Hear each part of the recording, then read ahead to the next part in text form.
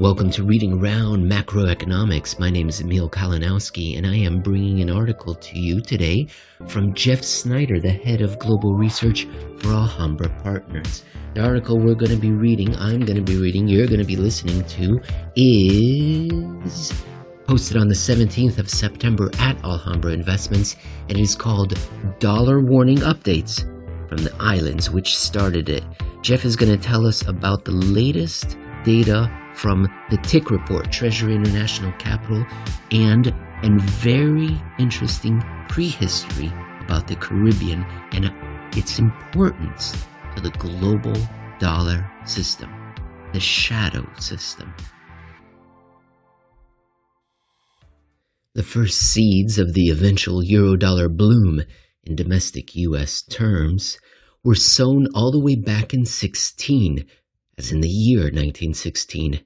Believe it or not, the Federal Reserve Act, then only a few years old, had been modified so that banking syndicates, those able to raise the princely sum of 1 million capital, could form what were called agreement corporations. What was the agreement? Like the arrangement in London many years later, which would make the Eurodollar into all it could be, and then some, U.S. agreement corporations would be relatively free of regulation, provided that their exclusive focus and customer base didn't include any domestic Americans or American businesses. These were given an upgrade, kind of, in 1919, when only 3 such corporations were incorporated in the first 3 years allowed. New Jersey Senator Walter Edge proposed and sponsored yet another amendment to the Federal Reserve Act, permitting what would from then forward, until the early 80s, be called Edge Act corporations, or edges. Not surprisingly, these didn't catch on either, at least not until the late 50s. There were a handful set up in the 50s, according to contemporary Fed sources, which grew to 38 by 1964. Fast forward to 1976, suddenly 122 were registered. Just why was there a great inflation again? In many ways, these were pure farce. To qualify, a bank or bank holding company needed only create what were originally labeled Nassau shells, after the city in the Bahamas, open an office there or somewhere else in the Caribbean, since the islands scattered throughout the region are some of the fine places located pretty close to the U.S. mainland, throw a brass plate name on the door, put a few low-level staff inside connected by direct line to HQ, and voila, a foreign bank. Once the shell was in place, the domestic institution could ramp up its offshore dollar activities, which by the late 60s had grown to become massive, even disruptive, for the Fed, money. Eurodollar banks held no such restrictions, and so large commercial banks ended 1968 and began 1969 with huge deposit outflows. If that were the end of the story, the Fed might have been quite happy with the result, tightening, after all. But instead, those large banks simply borrow those deposits back from London, mostly, in the form of Eurodollar liabilities. By the end of 1969, large commercial banks saw their liability balances in large CDs decline by half to 11 billion, while Eurodollar borrowing balances grew by 13 billion. These were very large numbers for the time. This right here specifically accounts for what you see on the chart below. And the chart below is a word count of the words Eurodollar appearing in FOMC statements in the 1960s. And they rise from nothing to very frequent. Officials were reluctantly forced to begin reckoning with this real money system, even if a decade and a half after it first shot up. The entire official story of the Great Inflation needs to be completely rewritten, sadly, in large part because of the Paul Volcker myth, A lot of good and actually honest scholarship, including much undertaken underneath the Federal Reserve's banner, was just thrown away in the garbage and forgotten. And not because it was bad research drawing improper or irrational conclusions. On the contrary, this stuff was discarded simply because it became dangerously inconvenient to the burgeoning Volcker myth of the all-powerful central bank wielding expectations policy rather than effective money. One such taste from June 1975 comes from a fella named Richard Debs, who just so happened to be the FRBNY's chief administrative officer at the time. Finally, for the sake of logic, I should mention the legal framework of the Eurodollar market, since I included the Eurodollar market in my working definition of international banking from the point of view of the United States. However, I'm afraid that I can't do much more than just mention it. The Eurodollar market itself is not easily definable, and its legal framework, if any, is even less so. The market grew rapidly without the assistance or burdens of an integrated or even coordinated set of laws. It is an international or multinational or transnational phenomenon, but it is regulated only to the extent that the Eurodollar activities of the institutions operating in that market, the Eurobanks, are subject to regulation and supervision by the national jurisdiction in which they operate. The train had been set in motion way back in 1916, but only gained serious steam when the Eurodollar market itself reached a critical mass 40-some years later. While London predominated, there was always a significant Eurodollar center in the far sunnier Caribbean, right next door. This only began to change after May 2011, the devastation of Eurodollar number 2. In some cases, banks, brass plates, were relocated while many others, from what I can tell, just disappeared as operations were scaled down or shut entirely once the offshore money world realized Eurodollar number 1 wasn't going to be the only one. QEs were for the suckers. Caribbean redistribution, however, regained some of its luster, ironically during 2018's Eurodollar number 4. Though the nature of this rebound remains shrouded in data discontinuity and further mystery to this day, if you're interested, it had to do with CLOs and repo collateral. The Treasury Department, curiously, suddenly interested in island custody and the weaknesses in the data collection surrounding all that. The renewed love affair with the Caymans et al. Was short-lived, though it remains as firm as ever, from what little I can tell, from Mr. Emil Offshore Slickster. What?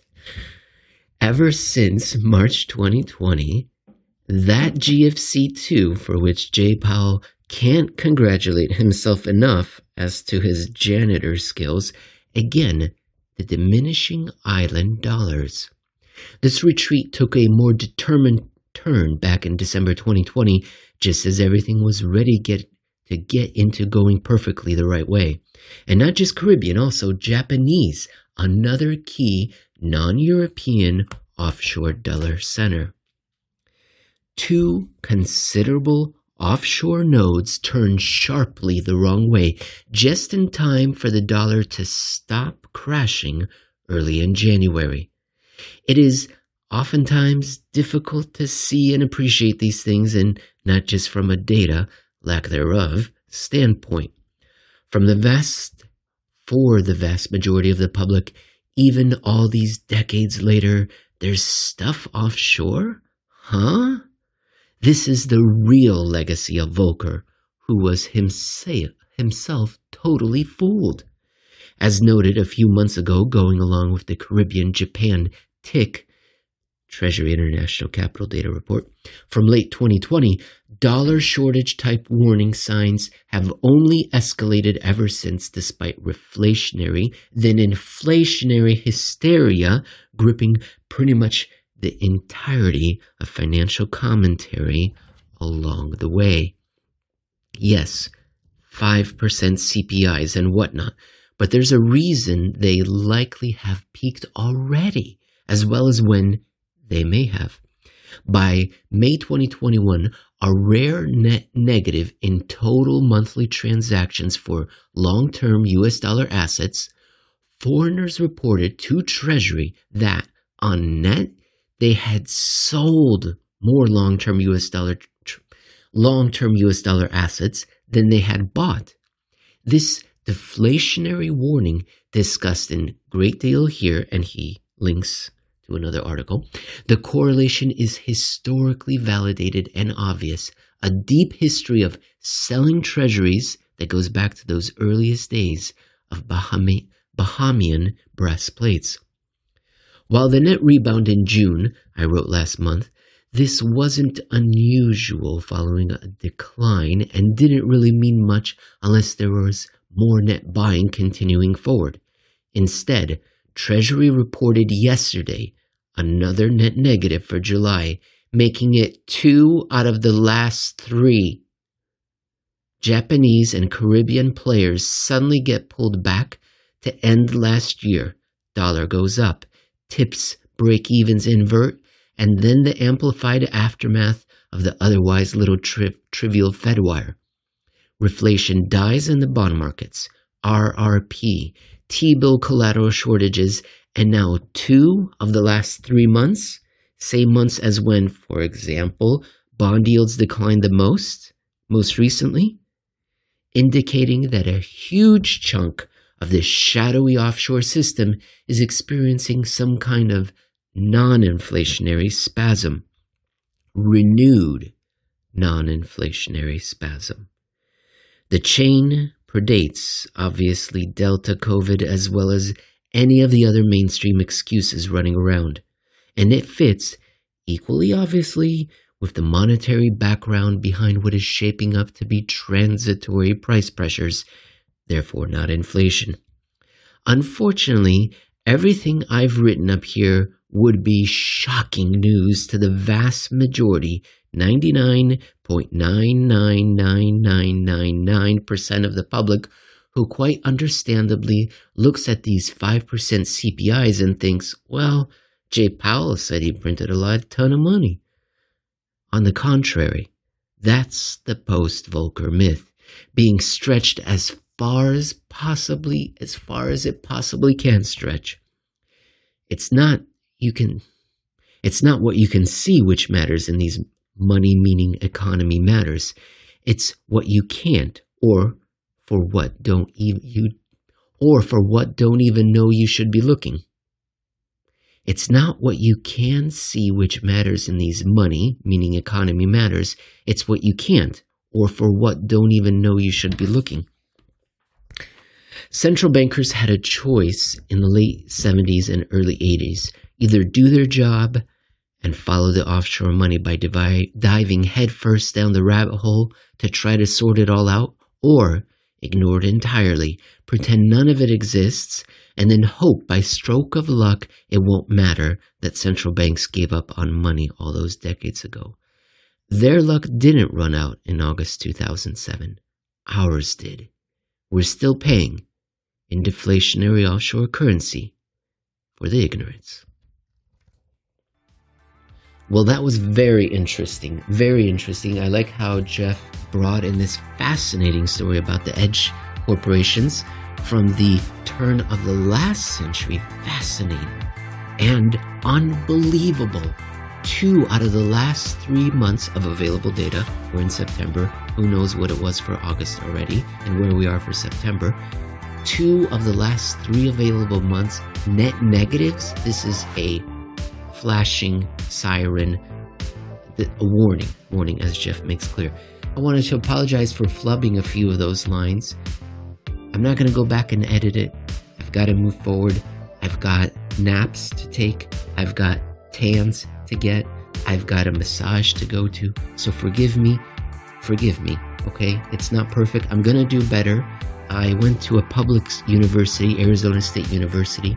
They did not beat us with rulers. Mother, Sister Mary Margaret was not standing over me with a ruler beating me whenever I would mispronounce or not enunciate properly.